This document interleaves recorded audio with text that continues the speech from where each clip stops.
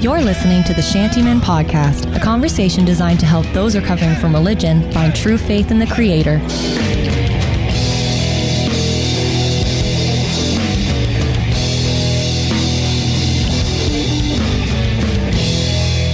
Hi, everyone. Welcome to the podcast. Victor Summers, sitting across the table from Sam Rushton. Sam Rushton, Victor Summers. The Shantymen Podcast is so good to be with you today. Man, I just love doing this. You really? I do. I mean, it's difficult for us to get together because you're so stinking busy these days. Yep. Me, on the other hand, I have absolutely nothing to do. I sit here in my office, high atop the Eastside Creative Center here in what we affectionately call the loft. I have a beautiful space. Nick, Sam, back me up on this. This is a beautiful space. It's mediocre. Everyone says so. I mean, it needs a little work, but great space. It's a little rusty. My office is here, a little dusty. There's guano still on the... I don't know what guano means. Guano, bat poop. That's disgusting. Yeah, we had bats in here. Why one are we time. recording here? Oh, People eat that. See, it's funny because I'm I'm actually the opposite right now. Like this is not necessarily a chore, but it's more when the first 2 seasons, I was like, yeah, podcasting, like, oh, this is awesome. And then right now, this is a little bit more It's work. like a job. Yeah. So the more I can spend time here, the more it becomes more enjoyable. Yeah. But it's like, anyways, getting in like every once in a while makes it a bit more difficult. But It's just you're a busy guy. You got a lot going on. yeah. Me, on the other hand, like I said, I sit here just waiting to have conversations with people. What's a conversation you'd like to have? I put people on the mic all the time. I've done that a couple of times in the past, right? Yeah. Yeah. We did Jimmy McKinley there. That's and then right. Yeah. I hijacked my wife a couple of weeks ago Yeah. and said, "Here, get on That was the a mic, good one. Yeah. record a podcast." Yeah. I have a couple people lined up too. So obviously, Oh, good. You're away at school, and so don't be offended if I bring people in. I got my brother and my nephew actually. Oh, yeah. He's going to come on. He's agreed to come on. My brother-in-law's we've been trying to get Matt in for a while now, and you got a friend at school who's going to come in as well. What are we doing right now? So we got a couple of good podcasts. I'm teasing people. Oh, teasing. Yeah, these are Ooh. teasers for what's coming up. Teasers. Wow. Let me ask you this. Excited. So excited. Let me ask you this, listener. If you're listening Mm-hmm. and you're a Christian, Okay. all right, why? Why? Now, Yeah. now we've touched on this before. We kind of get. If you go back and listen, we've done at least one podcast on why I'm a Christian. Yep, we did. We did another one on, if there was a reason not to be a Christian, Yeah. what would that reason be? Yeah. This is a little different question. It's a little bit deeper, or it's more narrowed, probably. in Yeah, focus. more Sure. narrow. What is the one thing that convinced you that Christianity was not only true, but something you wanted to commit your life to, and you wanted to trust your future, your eternity with? What Right. was that one thing? Well, I would maybe push a little further to go even if that one thing was outside of probably the realm that you want to talk about, where did it stem from? Like it appears that all avenues stemmed from something, though, right? Or no? Well, what is the answer? Let's just put the answer out there, and then I can kind of say what I mean by that. Well, for me, I think, and I believe that, and you may have different. This may be a nuanced answer for a lot of people, but I think it has to come back to how truth was revealed Okay, yeah. to the world, right? Mhm.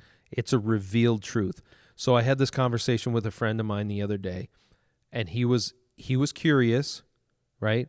And he asked the question, so I answered the question. Okay. Now, I don't always push this on my friends, and if you're listening and you're a friend of mine, you you know that I kind of, for a lot of you, I've been playing the long game, and I have, some people in mind. You're not really preachy. I'm playing the long game with you. I'm trying to live out the love of Christ in front of you. I'm trying to show you that God is real, and he's real in my life, and he's made a difference. That's what I'm doing. But he asked, so I told him. Wait, can I, before you tell what it is, Right. a skit that I used to do, as part of a group, a traveling group I was years ago, like 10 years ago or something like that. Sounds so nerdy. It was, yeah, it is. It was basically like, it would have been that person would have died and gone to hell. And they were asking you like, why didn't you tell me the truth?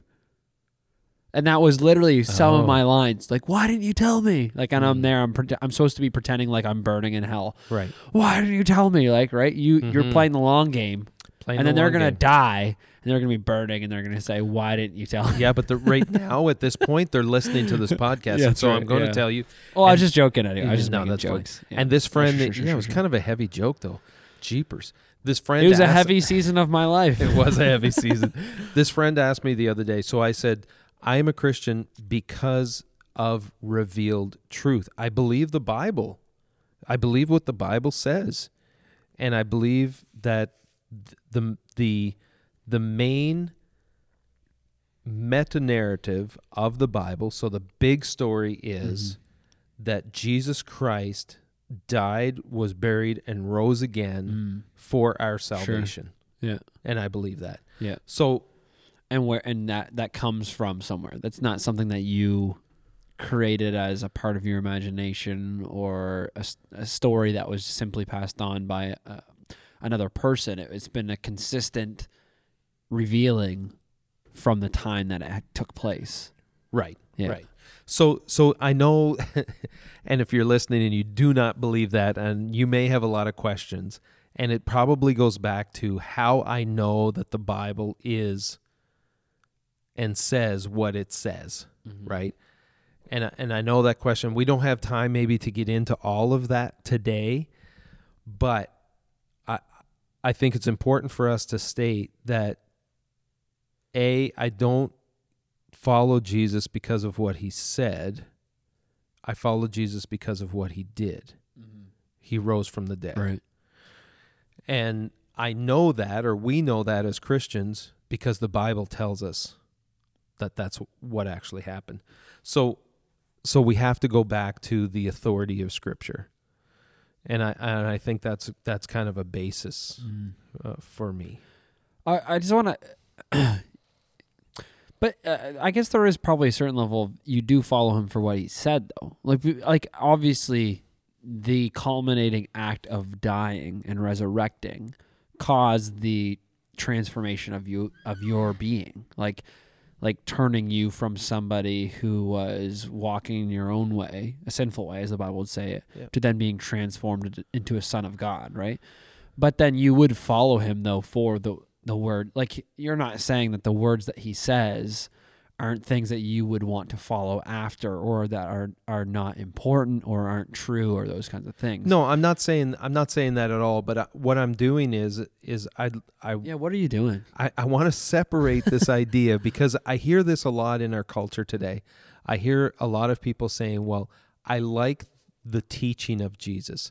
I like what he said." Oh, okay. And I don't believe that the sayings of Jesus or even the teachings of Jesus and believing in those teachings are enough for us to have our sins forgiven and to have eternal life, right?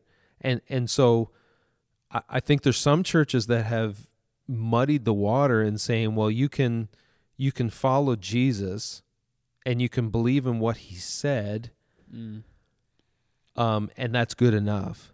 And I'm saying, no, it's not. Sure. Okay, obviously, yeah. we follow Jesus and we believe in the teachings that he Yeah. that he gave to us are significant in our life.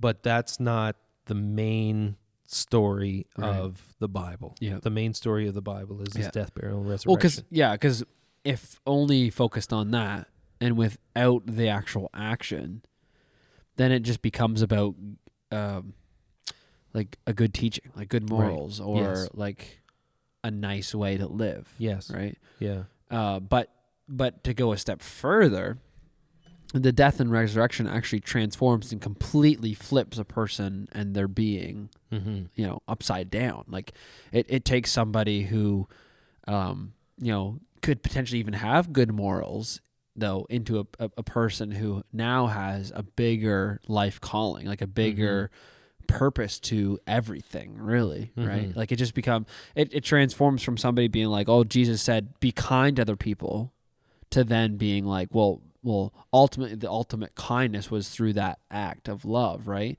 Like my life is now not my own. I can sacrifice all for being loving and kind to other people because he has done that ultimately on the cross, and dying and resurrecting. So yeah, I think you're right. And where a lot of people get caught up, and where I think they get tripped up, is they try to follow Jesus, yeah. right, and live, I guess, live the way he lived, but they have no power to do that, because we believe the power, as Christians, we believe the power to live like Christ comes when we are made new, Sure. Yeah. through faith in Christ, right? So you kind of got the cart before the horse type thing going on, and people get frustrated because they're like, well, I'm trying to live the way Jesus tells me to live and love the way Jesus told me to live, but they've never submitted to Jesus himself. They're trying to live out this kingdom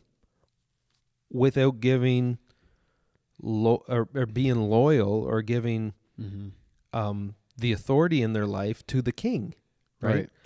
But I mean, you could That probably must be a very frustrating way to try to live. And I think I hear that frustration a lot. But from people. have you not had that frustration in your own life? Like, I know there's been times where I've been frustrated because I'm not living up to quote unquote that standard. But I know, but like I think it's because of the idea of humanity and the idea of turning and moving away from keeping your eyes focused on that finality of what he did on the cross and his resurrection, right? Yeah. So I think even the difference between somebody who just wants to adhere to some of his teachings rather than the fullness of his story versus someone who does want to adhere to the fullness of the story, but is finding it frustrating and failing, is the idea, is the ability to come back though to that finality of the forgiveness and the transformation that takes place, right?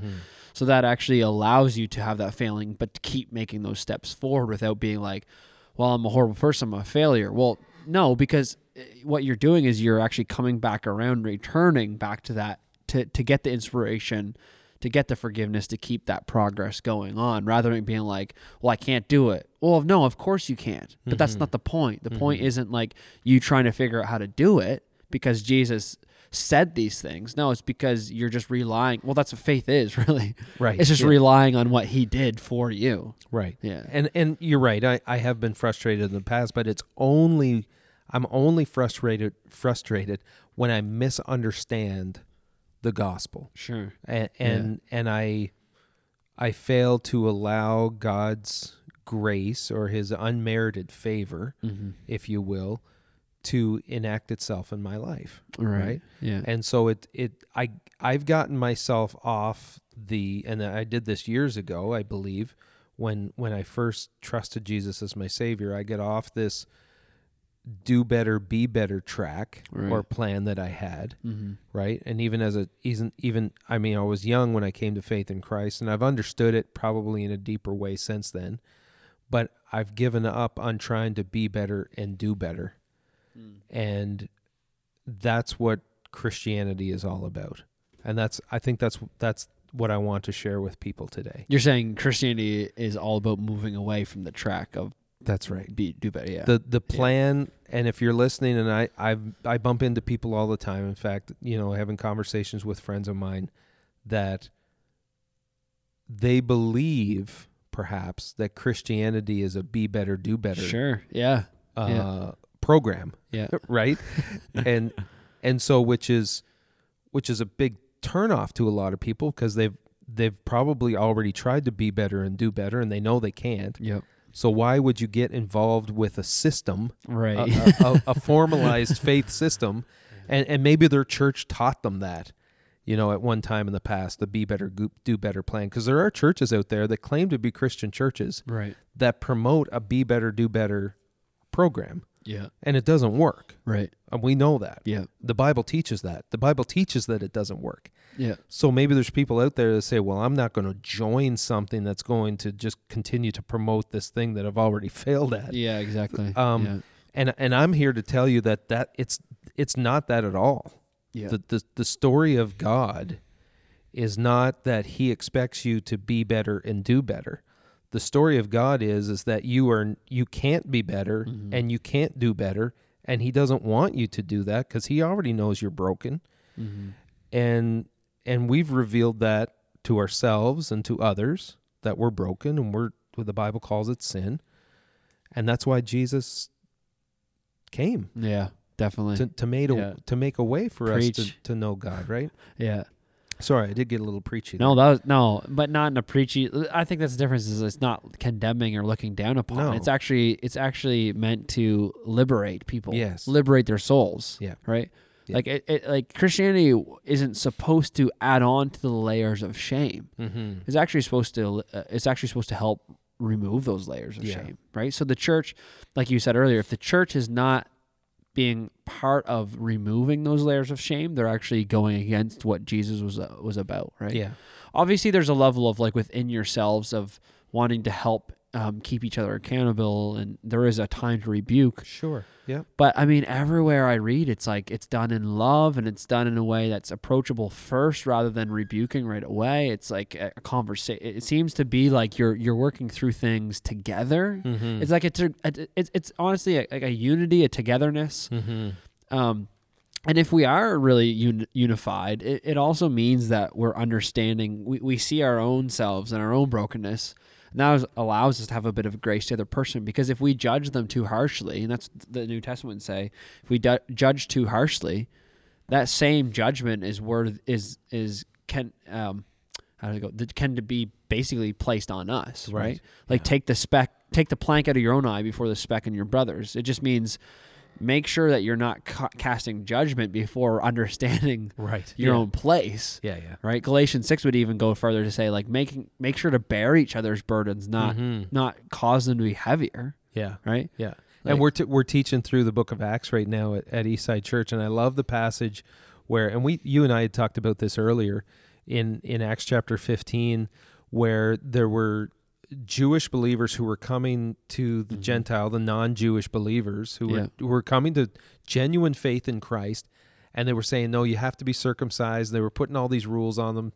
You know, you have to be Jewish first before you come to Christ. And the apostles got together, and Paul stepped up and said, no, we've decided that we're not going to make it, and I love this idea, and it's so simple. We're not going to make it difficult for those who are coming to faith, right? Yeah.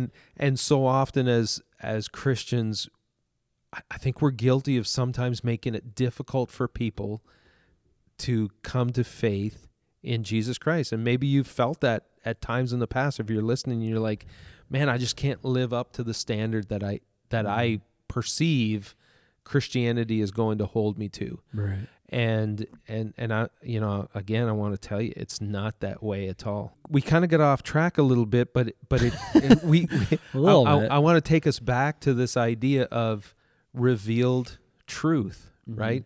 This is what the Bible teaches, right?